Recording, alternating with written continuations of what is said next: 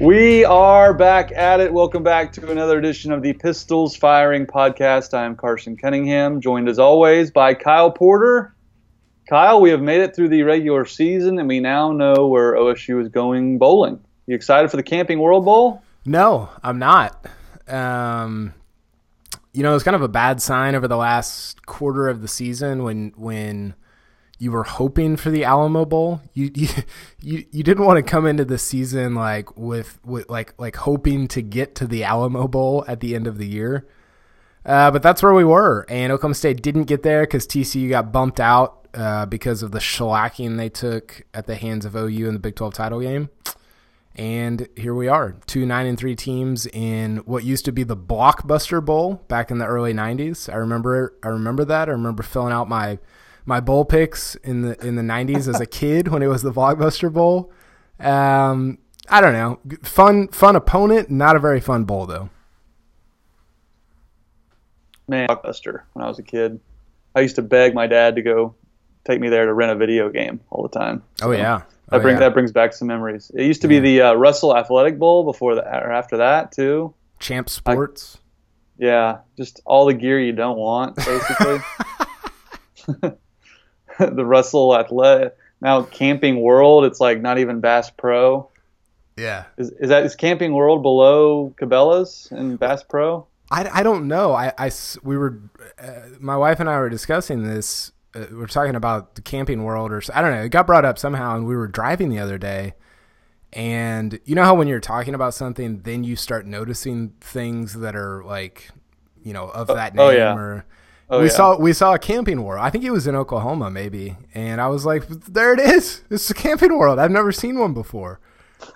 So I'm not totally sure. It feels like kind of a knockoff Cabela's. Like maybe the Stillwater High School head coach has a Camping World house in the way that Gundy has a Cabela's house.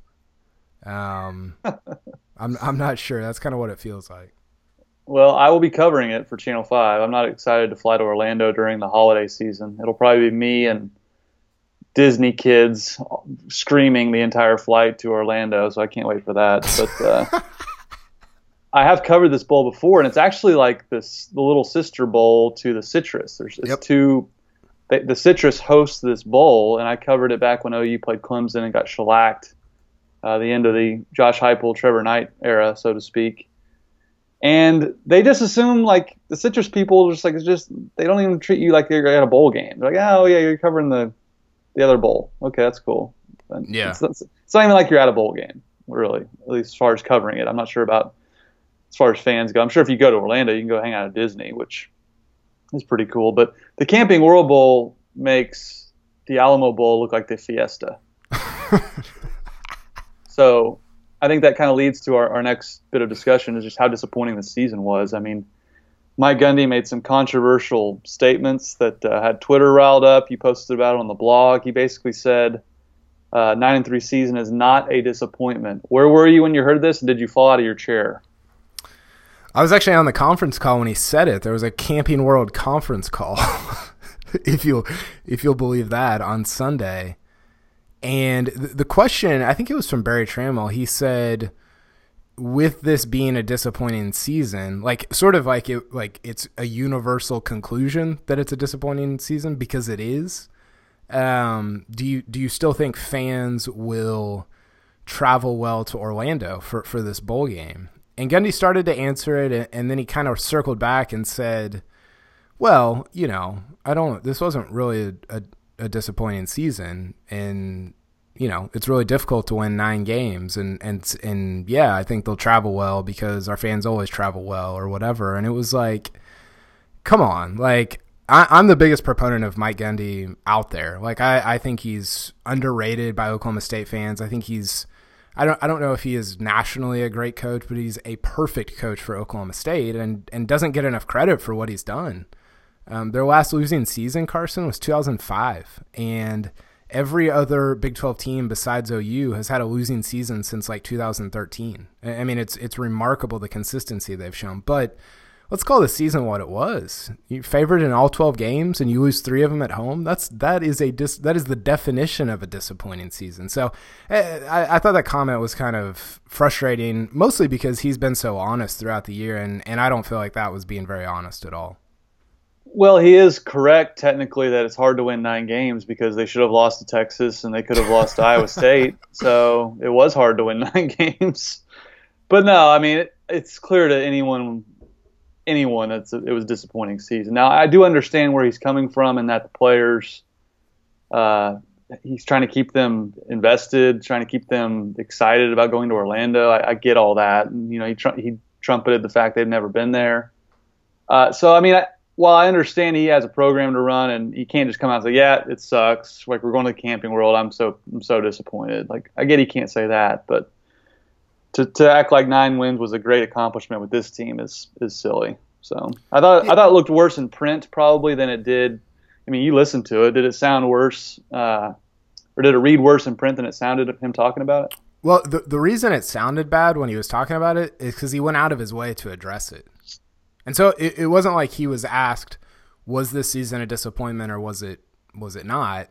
But it was like a throwaway statement at the beginning of a question about something else, and he addressed that instead of and then went on to the actual question. And so it was weird, like kind of the route that he took to get to making that statement. And I don't know, there's a way to frame it positively or optimistically that he did not do, and still be honest about the fact that, hey, we should have been in the Big 12 title game this year. We should have been in a New Year's Six. That was the expectation coming into the year. Does anybody inside the Oklahoma State organization not think that? No, there's no way. If you had asked everybody in August, what's a successful season, the floor was playing in the Big 12 title game, and they didn't do that. And that's a disappointment. I don't think it matters what he says on the Camping World Bowl conference call. Yeah, and I think all you got to do is watch the Big 12 title game. Like that should have been OSU. They were the only team that could give OU a game, really, in that scenario. So they really messed up their entire season by just not being ready to play at all against TCU. You go back and watch that game. Yep. They were not ready to play in the first half. I think coming off the non-conference schedule, they were starting to believe their own hype. And it's kind of been a problem for Mike Gundy. He has a losing record in Big 12 openers. Yeah. Think about that. He hasn't lost very many Big 12 games throughout his tenure after you get past the first season. And he has a losing record in Big 12 openers. That's a shocking statistic, and one we've talked about, do they play enough tough competition in the non-conference, et cetera. But they'll look back on that TCU game more so than OU or Kansas State, I believe. Yeah, absolutely. And I just think that, I wrote this on Tuesday. I think Oklahoma State, TCU play on a neutral field right now, this Saturday. I think Oklahoma State's favored, maybe by a touchdown. Do you agree with that? Well, they were favored by 12 the first meeting. I think it might be close to that again. Yeah, and that's the part that I listed the teams that there's 6 teams. I went back and looked. We talked about this, I think, a couple weeks ago. There's 6 teams that were favored in every game. Central Florida was not one of them, by the way. I think that was one of the teams that you and I thought would be one of them, and they were not. They were an underdog to Maryland in week 2 after Maryland beat Texas in they played in week 1, I think. But anyway, it was Ohio State, Notre Dame, Oklahoma State, Clemson, Alabama, and Washington. Those were the 6 teams that were favored. 2 of those teams are in the playoff, Alabama, Clemson. 2 of them are in a New Year's Six bowl, Washington and Ohio State. And then Notre Dame and Oklahoma State are both playing in Orlando at the end of December. That says it all. There's no other way to put it. I thought they were going to get into the Alamo, but again, the Big 12 title game hurts TCU. It knocks them completely out of the New Year's Six portion, which obviously bumps OSU down. But I do think it's an interesting matchup, Kyle, playing Virginia Tech. Justin Fuente, who we've talked a lot about, who we both kind of would have liked to have seen take over for OSU if Gundy were to leave for Tennessee. He's doing a great job, and it's a tough game. You're going to the Camping World Bowl. It's disappointing, but you're facing a pretty good team. Yeah, they are. And, I was looking at the numbers. It's, styles make fights, I think is something that gets said a lot. And Virginia Tech's defense is legit. I think they're number 6 in points per drive on defense. And so it'll be fun to see the number 3 offense against the number 6 defense. And then on the flip side, Virginia Tech's offense stinks. It is terrible. They're like 86th in the country in points per drive. So can the Oklahoma State defense, what does Oklahoma State have to hold them to give themselves a good chance to win? Virginia Tech hasn't scored more than 30 points since like the beginning of October. Their last 5 games, I don't think they scored over like 28 points. So it just, I don't know. We'll see. I think it'll be the best defense that Oklahoma State's seen all year from a numbers perspective. I think you could argue Texas, maybe Iowa State. It's just it's hard for me to see any defense in the country really holding Oklahoma State down. I guess Texas did, obviously, but I don't know. We'll see. It should be fun. I think it'll be at least an intriguing matchup. Other than the fact that it's on at 4:15 on like a Thursday afternoon. In Orlando with not that many people in attendance. Virginia Tech beat Pitt 20-14. Yeah, their offense stinks. They stink. They got good defense though. We'll see if they can handle Rudolph and Washington. Are you surprised they're playing in the bowl game? At first, I was kind of surprised they would play in a game like this. It's not a big bowl. They have the NFL to get ready for. But then I thought, they came back for their senior year. I don't think they came back for their senior year just to skip the bowl game. So I kind of see it both ways. But hearing Mason Rudolph talk this week, it sure sounds like he's ready to play. Virginia Tech almost has as bad of an offense as Texas, by the way. I knowing what I know just about them, I'm not super surprised. I am someone who I do not blame them at all if they want to sit out. I mean, have at it. You've done everything you could over the last 4 years. Like, if you don't want to risk, playing in a game an exhibition game, not even a good one, because of your NFL draft status, then man, more power to you. Like, I don't be downgrade anybody who does that. So yeah, I'm not surprised that they're playing, but I wouldn't hold against them if they didn't. Yeah, I tend to agree with you. And OSU's been good in bowls lately. They come out aggressive. They run trick plays. There's regular Mike Gundy and there's bowl game Mike Gundy. Do you think we'll continue to see bowl game Mike Gundy? Why can't? That's like regular Rob Lowe and DirecTV Rob Lowe. Like why can't bowl game Mike Gundy coach for 12 games in a regular season?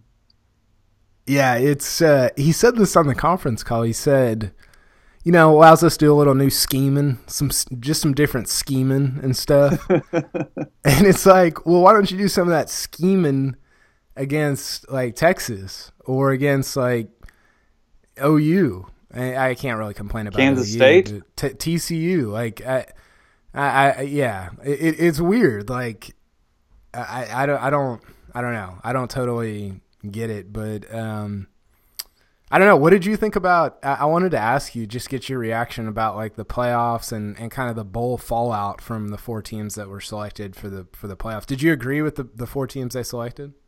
No, I mean, do I think Alabama's better than Ohio State? Yeah. Yes. But at what point are we just rewarding teams on paper versus what they actually did during the season? To me, this is a horrible indictment of the current system when a team with a better resume gets left out just because everyone agrees the other team's better, even though they didn't prove it and didn't play a schedule close to the difficulty that the other team did. And Ohio State played more. Like Jake Trotter had a great tweet putting down Ohio State's resume. They beat 2 top 10 teams. They played, I believe, like 13 FBS opponents, or 12 or 13. Alabama played like 9 or 10. It's not even close on paper. They won a conference championship. They have 2 losses, but they played Oklahoma. Like, would Alabama beat Oklahoma? We don't know that. So I hated it. I think it's just, and I do wonder if it's just an Alabama thing. Like, had it been anyone other than Bama with the 1 loss, like let's say USC, Although I guess they would have had the conference championship. I don't know. To me, it's just a Bama thing. I just hate I just think they're better, so we're going to put them in. Or I think they have more pros, so we'll put them in. I hate that logic, and to me, resume matters more than anything. It almost makes me miss the computers, Kyle, because there's obviously some. No, seriously, there's some inherent biases here with the committee and who Alabama is. Because let's face it, who did Alabama beat? Even their good wins, they struggled against A&M, really struggled with Mississippi State. They did beat Florida State at the beginning of the year when Florida State was good, but I don't care if you lose your quarterback. You go 6-6, you're not a good football team. Georgia lost their quarterback, and they made the college football playoff. So this notion that Florida State was this great team and Alabama ruined them forever just because they lost their quarterback's nonsense. They clearly were not as good as we thought. So the really shady part of the whole thing was the committee ranking Fresno State and like Mississippi State just so they could say, well, hey, Alabama beat 2 top 25 teams when those two teams had no business being in the top 25. So I hated it. The whole thing is a sham. It's silliness. It's the height of absurdity. Jesse Palmer said on Sunday, I think wins and losses matter here more than resume. I have no idea what the hell that means, because what is your resume other than your wins and losses? It is just preposterous that this is how we determine a national champion. It's absurd. And to your point, like I mean, there's so many logical fallacies with the playoff committee and just the way that they sort of reverse engineer the data to meet whoever they pick in a given week. And I don't I can't blame them. Like there wasn't and here's the thing, Carson, there wasn't a right or wrong answer with Alabama and Ohio State, right? Like you could make a pretty good case for either one. With Alabama, they're better. And I think everyone thinks that. I think that. You probably think that. You think the Big Ten is worse than like the Mountain West. But then on the flip side, the case for Ohio State is, the games they played on the field, the fact that they have a conference championship. And so whichever team you pick, you have to choose this set of data, this set of reasoning to justify your pick. And that is just a ludicrous way to determine a national champion. It's insane. It's fun, I guess. We get to sit here and make podcasts about it and argue about it or whatever. But it's the height of insanity. And at some point you have to go to like what actually happens on the field. And take this back to the Big 12. Oklahoma State's better than TCU. But guess what? They lost to TCU. That matters. That's why you play. That's why you don't determine the top 25 or the conference champions based on freaking recruiting rankings. That's why you play. Just play the games and figure it out. And yet we that's not how we're figuring it out. We're just picking teams arbitrarily because they have better players, whatever that even means. Yeah, I mean, Auburn or Alabama knew going into that Auburn game that was basically a national quarterfinal, essentially. And they knew it. They lost. That's their opportunity. Like we have conferences and divisions for a reason, so that if you come out of that division, that conference, then you get to play for it all. But now, if you don't even come out of your division, you still get to play for it all if you're named Alabama. Just the fact they picked 2 SEC teams when the SEC was horrible this year. Nowhere near as strong as it's ever been. And the fact that at a 14 playoff they put 2 SEC teams in is preposterous. It's absurd. And we're just lucky and fortunate that the rest of the country gets to play the SEC sport. Like we're just so fortunate they let us play football because the fact that you put in a 4-team playoff you pick 2 teams from the same conference is just ridiculous. And and if Alabama doesn't like it, like Alabama got rewarded for not playing anybody. For playing 8 FBS teams. Or was it 9? Was that the number? It had to be at least 9. Are you talking about, they played Mercer. You're talking about Power 5 teams, I think. Yeah. I mean, they basically because they played Colorado State, Fresno State, and Mercer. Those were their 3. They played 9 Power 5 teams. Yeah. It's not good. Ridiculous. I do have good news for Oklahoma State fans because I think that we're about to get a Clemson OU national championship, which is bad news for Oklahoma State fans. But the good news is that's a rematch of the Camping World Bowl from, what was it, 3 years ago? And the Orange Bowl. Well, okay. Yeah, so maybe next year Oklahoma State's in the Orange Bowl against Virginia Tech, and then maybe in 2 years after that, they're in the national championship against Virginia Tech. There's about to be a precedent here, I think. Do you think OU's going to play for the national championship? I do. I think they might win it, but if they play Clemson, I don't know. That's the one team I would be worried about. I don't think Alabama can score with OU. No. I don't see any way that Jalen Hurts can outscore Baker Mayfield, even with their defense. But Kyle, back to the playoff thing. Like, to me, this is a scary notion for OSU fans. Yeah. If OSU had gone 12-1 and won the Big 12, would they have picked Bama over them? Well, they probably. Well, they picked Bama anyway. What you mean? Well, like they picked them over a 2-loss Ohio State, but that's freaking Ohio State. What if it's just OSU with 12-1? Let's say they lost to TCU and ran the table, beat OU twice. You think they put an notion? Like, my point I made on Twitter is, like, if you have a Cinderella run, and OSU wouldn't even be considered a Cinderella, I guess, but like a team like, let's say TCU, for instance, this season. Yeah. Ran the table in the Big 12, beat everybody, but did it in an unimpressive fashion. If they were undefeated, I think they get in, but you better go undefeated, because you have one loss, they're putting a team like Alabama or Ohio State in over you. That, to me, is what is wrong with this system. It would have been interesting, because I think there's a world we live in. I think there's a world in which if Oklahoma State had ran the table after TCU, you would have had Georgia, Clemson, Ohio State, Alabama as your playoff, and a 12-1 Oklahoma State team out. Right. I think. I don't know. Who knows how that plays out? But that would have been my point. It's like, that would have been crazy. Scary. This is scary for teams that aren't the bluest of the blue bloods. I mean, look at the two that went to battle to get for the 4 spot. I mean, Alabama and Ohio State, one of those got left out. Yeah. So you think they're taking Oklahoma State if they have one loss? I don't see it under any circumstance, because someone's going to win the mighty SEC. They're automatically in. Bama, I guess, is in every year. that leaves 2 spots.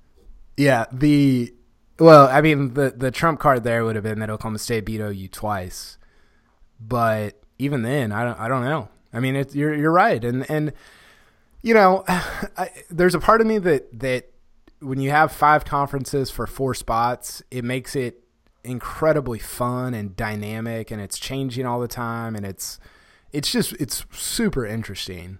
But then there's another part of me that's like, Oklahoma State's never getting in. You know, like I just better go undefeated.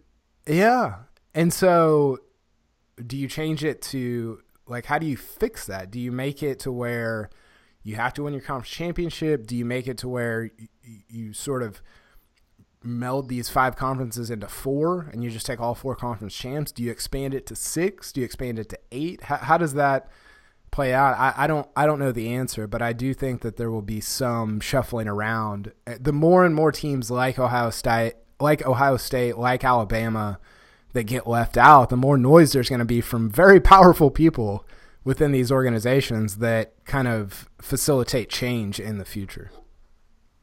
Yeah, I mean, I think you got to go to 8 teams with 5 conference champions getting in. I mean, every other division in football, from high school to the pros, has at least an 8-team playoff. That, to me, is not very hard. You could even do 6. Give the top 2 teams a bye, make it 6 if you don't want to dilute it too bad. But the fact there's only 4 spots for 5 conferences, to me, is asinine, and it creates problems. If you do 8, do you play at the top 4's home field in the first round? Absolutely. How cool would that be? So all it does is make more money for the schools and the conferences. So would you keep Gundy's idea of keeping a group of 5 team in? I just say 3 wild cards, whether that's a group of 5 or, USC, whoever. Okay. Now I really don't care who the other 3 are. I think the 5 conference champs all deserve to be in. So this year it would be so USC would be in. So that would knock out probably Auburn. Okay, so here's what it would be. It would be if I think Central Florida should be a wild card. I mean, they're 12-0, they're good. Let's say they're a wild card. Let's say they're 8, so they would be at Clemson in round 1. USC would be at OU in round 1. That would be insane. Wisconsin would be at Georgia, and then Ohio State would be at Alabama. Wow. Can I interest you in any of those matchups? Yeah, Carson? like would that be fun? Like and then you can play the big bowls after that. There's the next, and then you got the Final Four. Like, is more football bad? I don't think so. I mean, again, every division of football from high school to pros has figured it out. Why can't Division I college football figure it out? I don't get that.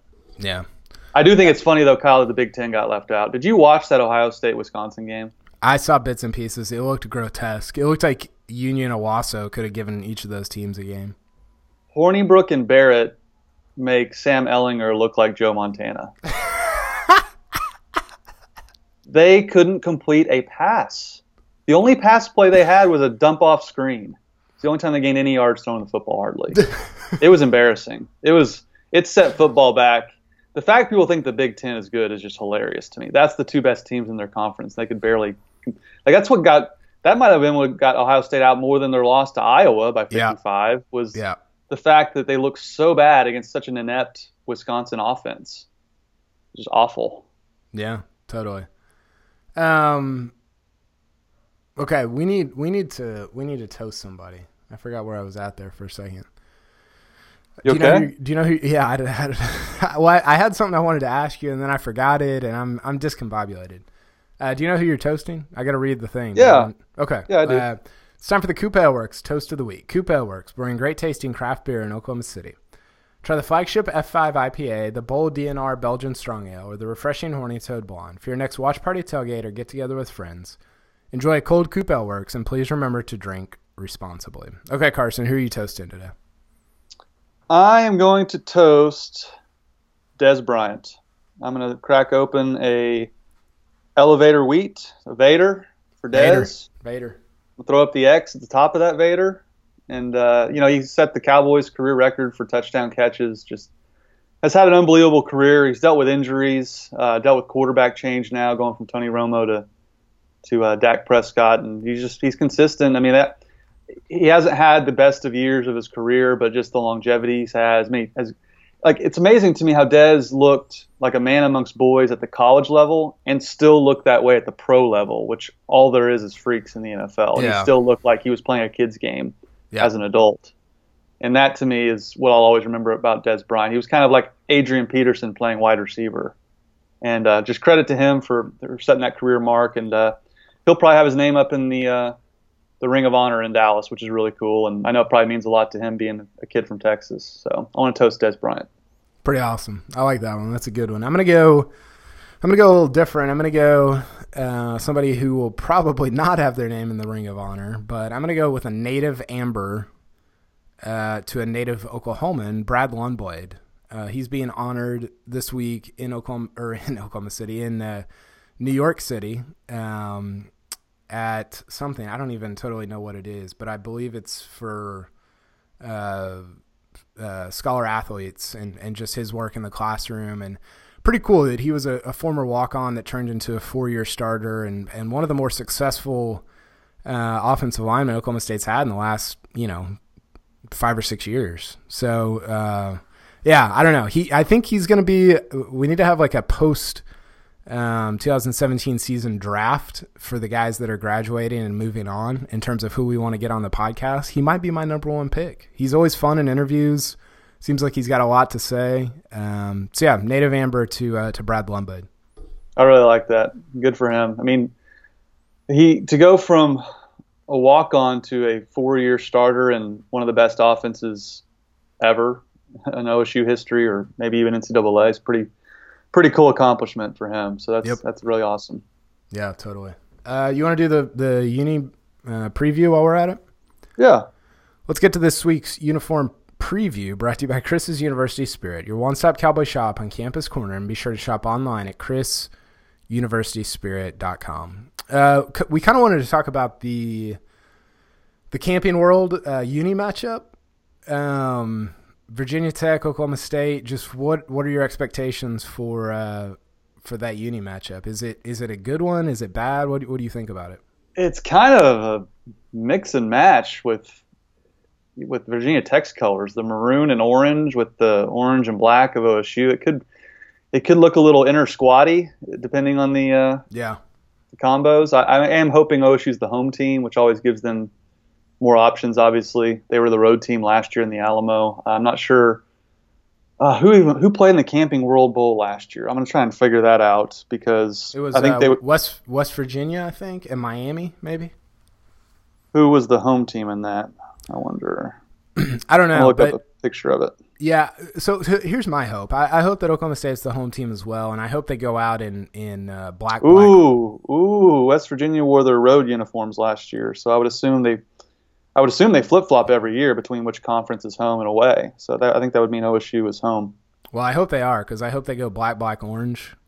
Something we haven't seen this year anyway. They have vanilla at the end of the year, or the whole year, really. We've talked about it, but I hope that they go with that. And I think if you go, because I'm with you, I think if they go white, if Oklahoma State goes white, no matter what Virginia Tech goes, it could look a little like the same. So I hope Oklahoma State goes like bold and black and orange and gets it all out there. More black would be good with how much orange Virginia Tech has and their maroon and all that. So yeah, I agree. I would like to see.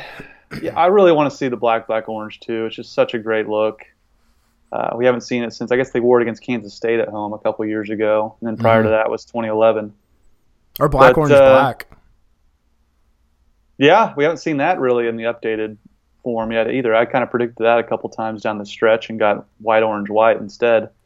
That wasn't very much fun. But it looks like to me they're going to be the home team, so that opens up a lot of combinations. And I tell you, Kyle, I saw a picture recently just at work while I was looking up OSU stuff of the throwback helmet they wore in homecoming.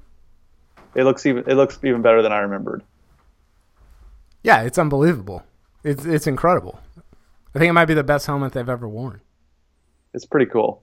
I love the numerals on that thing. That was pretty sweet. So I had that thought this week when I saw that. I was like, man, that was a great helmet. Yeah. So it wasn't all bad. There was some disappointments as far as how bland they went at home, but they still can rock the homecoming helmet with the best of them. Yeah, totally. You have a vested interest in what's going on in the coaching world in college football these days. I wanted to just get your reaction to, because we haven't really talked about it, but just Jimbo Fisher going to Texas A&M, and just the fallout from that and where you're at as an FSU fan right now. Well, I mean, at first, when the notion came, I was like, who in the world would leave Florida State for A&M? I mean, those jobs are not even comparable. But, I mean, you see the dollar figure that he got. I mean, it's fully guaranteed, $75 million for 10 years. It's hard to fault the guy. He had a lot of disagreements with some of the hierarchy at FSU. They've built him – when he got there, FSU was way behind in facilities. And when he became the head coach, he really got the ball rolling. And now they have really good facilities. They have a bunch of stuff that he wanted request to be built. And now he wants a football-only specific building, which they've already started drawing up plans for, but he wants it built yesterday and just has been butting heads with the administration and has threatened to leave, 3 of the last 4 years. So I think finally both sides were just let's break this off. I think Florida State was as tired of Jimbo Fisher as he was of them. So I hate to see him go. He's an elite coach. He won a national championship, obviously. I will not miss watching his offense. They were 127th in the country in pace. Friend of the show, Adam Lunt, who's also a fellow Seminole fan, he and I have been texting about this entire situation for the past couple of weeks. His theory is Jimbo needs an elite quarterback and offensive line, and he hasn't had that other than the Jameis Winston years when he went 27-1. Before and after that, he's just been okay. So I think he and I are both excited about Willie Taggart, young, 41 years old, elite recruiter, has Oregon's best class ever coming in at Oregon. Is that a done deal? Is it over? It's gonna be. I mean, that's all signs point to he's the front runner, and they're pretty much offered him the job. They're just working out contract details. And he's from Florida. Apparently, grew up an FSU fan. I think he has unbelievable potential as far as how much recruiting he'll be able to do. And he's done a heck of a job coaching. He turned around Western Kentucky, his alma mater. He played under Jack Harbaugh, learned from him, turned them around to double-digit wins, turned around South Florida from 2 wins to 10 wins, and you see what Charlie Strong's doing with his current roster that he built. And he's already turned around. Oregon was a dumpster fire when he showed up. They're going to a bowl and have the best recruiting class they've ever had coming in. So the guy knows what he's doing. There's a reason he's the clear front runner. And I'm excited to turn the page, honestly, because I think Jimbo had kind of, you're at any place 10 years or close to it. That's when the clock starts ticking a little bit. I think we've seen that with Mike Gundy, too. That's when, the last 2 or 3 years when he started to flirt with other jobs and people, you wear out your welcome after 10 years, and that's what happened at Tallahassee. Well, I don't have a dog in the fight, but I can't get enough of the coaching search season. I mean, the Christmas tree on the front lawn, that was amazing. The Aggie band at the airport. Jimbo awkwardly doing the sawing of the horns or whatever they do where they sway, and he just looks like deer in headlights. I saw yeah, he does. I saw a tweet that said, if I didn't know who Jimbo Fisher was, I would think this was an entrance for a dictator of a small country. When he got off the plane and the band's playing for him. It was incredible. And I tell you what, I saw somebody else said, it would give A&M credit. They want it more than anybody else in the country wants it. Like, they want it so bad. And I think you tweeted this. We're going to find out if they're actually, good or not, basically. But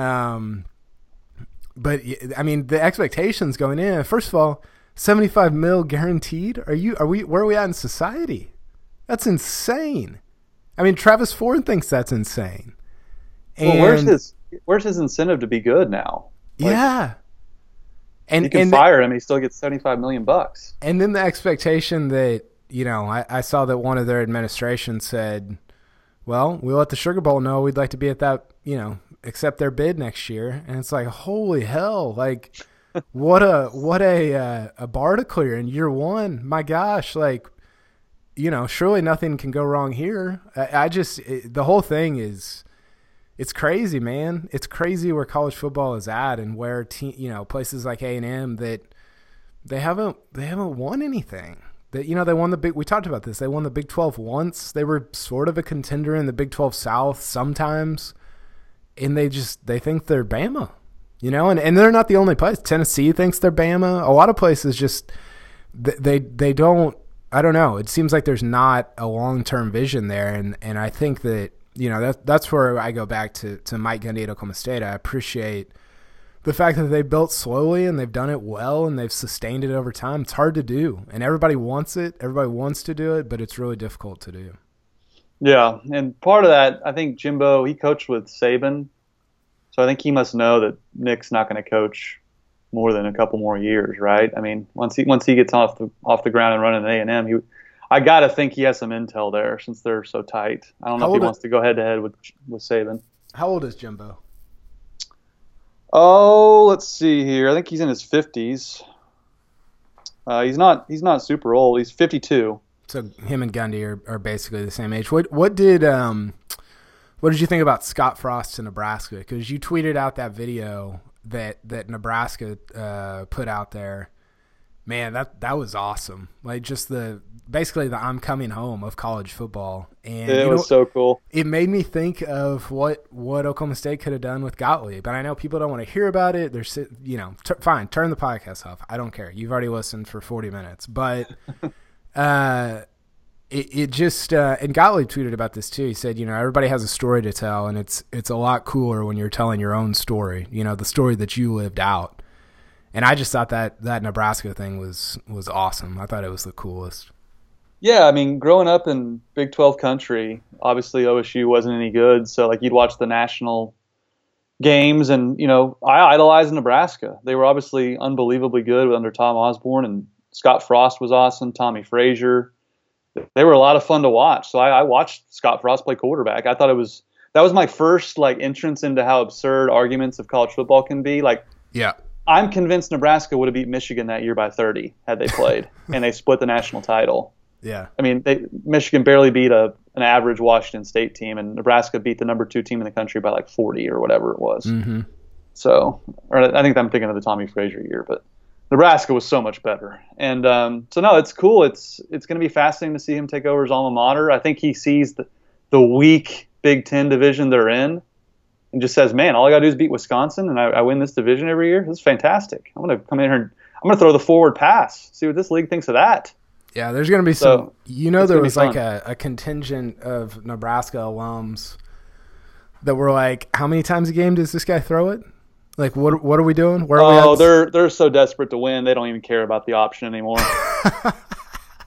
They've been running, Bill Callahan's offense, Mike Riley's, Bo Pelini's. Like, they're just ready to score points and win. Yeah, I think he's going to crush there. I think it's going to be pretty impressive. Okay, let's take one more break to hear from our sponsor, Chris's University Spirit again, and then we will come back and talk a little bit of hoops and wrap things up. Chris's University Spirit on Campus Corner in Stillwater, Oklahoma is proud to be your one-stop Cowboy shop since 1986 and proud sponsor of this podcast, Pistols Firing. They specialize in custom-printed Oklahoma State apparel and merchandise and pride themselves on their excellent customer service. They also offer a full line of custom Greek apparel and can even outfit your Little League team head to toe. They're located at the corner of 3rd and Knobloch on historic Campus Corner. You can follow them on Facebook, Twitter, and Instagram, and be sure to shop online at chrisuniversityspirit.com. Shop Stilly, shop Chris's University Spirit. Okay, Carson, about a week ago, Mike Boynton sent out a tweet that had the attendance for Oklahoma State through its first few home games in Gallagher-Iba. It was like 4,400, something like that. And he put the I don't even know what the emoji is called, with the guy scratching his chin, basically, like the curious emoji. I don't know what it is. How'd that go over with you? What'd you think about him sending that out? Oh, I think that's kind of a sign of where we're at today with social media, where coaches can just put that out there if they want, and I don't really have a problem with it. If I was in his shoes and I saw Gallagher-Iba empty, I'd be wanting to kind of fire people up too. So I didn't really have a problem with it, but I do think he needs to understand the schedule they've played, the time of year it is. Students aren't even on campus. Mainly just the time of year and the schedule they've played is not going to get people to show up. Like, who's going to the Sunday game after Thanksgiving at like 2:00 on a Sunday of a holiday weekend? Like, that's just bad scheduling. I don't know when you put that to make it better scheduling, but I know no one's going to that game. And the teams they've played have not been good at all. So I think it'll improve based on the schedule improving and once they get to Big 12 play. How much? I don't know. And a lot of that's out of his hands. I think that the team's played pretty well. I've been pretty impressed with what I've seen so far. But, again, the competition will get tougher. And look, and this is nothing against Mike Boynton. I like Mike Boynton. He came on our podcast, so we're fans of Mike Boynton. But I said when they hired him, like, this was going to happen. Like, fans needed a rallying cry. And hiring an assistant coach from Brad Underwood's staff was not it. And I don't think that was any way to get fans in the door. And I guess prices have increased for season tickets is what I've heard. That to me, that's out of Mike Boynton's hands too. I mean, who's going to spend their time and money for that to go to a weekday game in Gallagher-Iba against a team that nobody's heard of? So there's some incumbent challenges that Mike Boynton's facing that are out of his control. So I don't really have a problem with him trying to do as much as he can. Yeah, I think that I go back and forth. I think it's hard because I'm with you. Like, I want him fired up about stuff like that, but I also think it kind of comes off like, I don't know. I just think that it could potentially rub some people the wrong way, and I mean, it's hard because the Oklahoma State basketball fans were fragile as it is, just because of everything in the post Eddie era. And now they've had all these stops and starts in the last 3 years between Ford getting bought out and Underwood. Oh, we're excited. And then Underwood leaving. Oh, we're not, And even in the Underwood season, there were ups and downs. Lose your first 8 Big 12 games.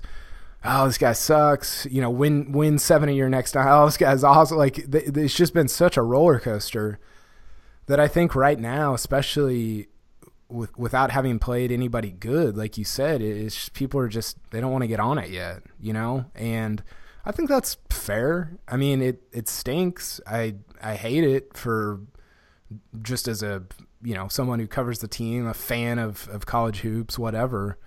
I'm interested to see what the Wichita State game looks like, because that's a big time game. I mean, they played A&M. That was big up in Brooklyn, but Wichita State at home on a Saturday when most people should be in town, that's a big deal. And I'm interested to see if they even come close to filling it up, because I think if you don't fill that up, and even if Oklahoma State loses but plays pretty well, I think you got a real case to say, like, what's the deal here? Like, why are people not coming out? And I don't know. It'll be interesting. This season's going to be pretty interesting, but I honestly don't see it getting a ton better over the course of the next year, or maybe even 2 or 3. Well, here's the other deal. Your top assistant's being investigated by the FBI. Like, yeah, that's not exactly not your fault. I mean, that's not exactly a great way to start your tenure at Oklahoma State, having to hold a press conference about the FBI investigating your top assistant, the guy you called your brother. Like, that factors in too. I mean, it's not exactly, I would advise him just to keep winning. I mean, that solves all issues. So I think that would go further than any tweets or anything else. And do you agree that I think they've played pretty well this far? I mean, it's been, again, against some pretty poor competition, but they seem to know what they're doing. Yeah, they've been fine. I thought they played decent against A&M. They didn't hit any shots. If they hit some shots, they're actually in that game. And then against Pitt, Pitt's not that good, and I don't feel like they played as well as they could have. But yeah, I mean, so far they've been solid. Now, come Big 12 play, that could change, probably will change. But Saturday will be a good barometer. Wichita State is good. They're legit. And if you hang with them, if you beat them, even at home, that's a big deal. And so, yeah, I'm interested to see how that plays out. But, yeah, it's just, I don't know. For whatever reason, it is difficult to get super fired up about Oklahoma State hoops, unfortunately. And, I mean, honestly, that kind of works to his advantage a little bit, because you can – if you're starting this low, there's nowhere to go but up, right? Like, and if you start building something over time, let's say you win 15 games this year, 18 the year after, 22, 20, something like that, then it starts to turn into a real thing again in year 2, 3, or 4. So I don't know. Who knows if we ever get there, but you can leverage the fact that people aren't coming a little bit to your advantage over the course of the next 4 or 5 years. Right, for sure, because college basketball, home court affects so much, more so than almost any other sport. So that does play a big factor. And in OSU fans' defense, too, like Mike Holder sent a message to them about where he ranks OSU basketball in the list of importance. He hires a search firm and then hires an assistant from the coach that left and pays him well below the market value of a Big 12 coach. Like, at what point are OSU fans looking at Mike Holder saying, well, this guy's not doing everything he can to win a basketball. Why am I showing up? That's probably what fans are saying. So I kind of understand both sides. I understand where Mike Boynton's coming from, and I also understand where OSU fans they're voting with their seats and their money, how they felt about the move. Butts in the seats. Yeah, I mean, that's fair, right? Yeah, totally. And I think that, I put out a poll question on Tuesday, and one of my choices was just Holder, Brad Underwood fallout. I think that's a real thing, and I think people are just frustrated with kind of the trajectory of the entire program. And, I think it would be different if Underwood was still there, just in terms of continuity, not because Oklahoma State would be, I think the record would probably be the same. I think they'd be 7-1 with a loss to Texas A&M, but you'd at least have the continuity of, hey, remember what we did last year? Jeffrey Carroll's still here. I don't know. It just seems like it would be at least a little bit better. But I don't know. We'll see over the course of the next few weeks and months. Yeah, and let's see how he does on the recruiting trail and give him a couple of years. I'm not here to not here to bury Mike Boynton by any means. He's got the job, so let's see what he can do. And I'm interested to see what type of talent he brings in, because I think ultimately that will decide wins and losses and his fate as OSU's coach. Yep, totally. Okay, that's all I got. You got anything else, Carson? No, that's it. Thursday we'll do a mailbag. Yeah, planning on it. I'm sure there'll be a lot of Gundy talk. Maybe a little bit of I don't know. I don't know how much people want to talk about the bowl, but we'll talk about the Big 12, Gundy, bowl season, coaching season. Hopefully there's more Christmas trees on front lawns before then. And, yeah, we'll talk to you then. Okay. See you, dude. Okay, see you.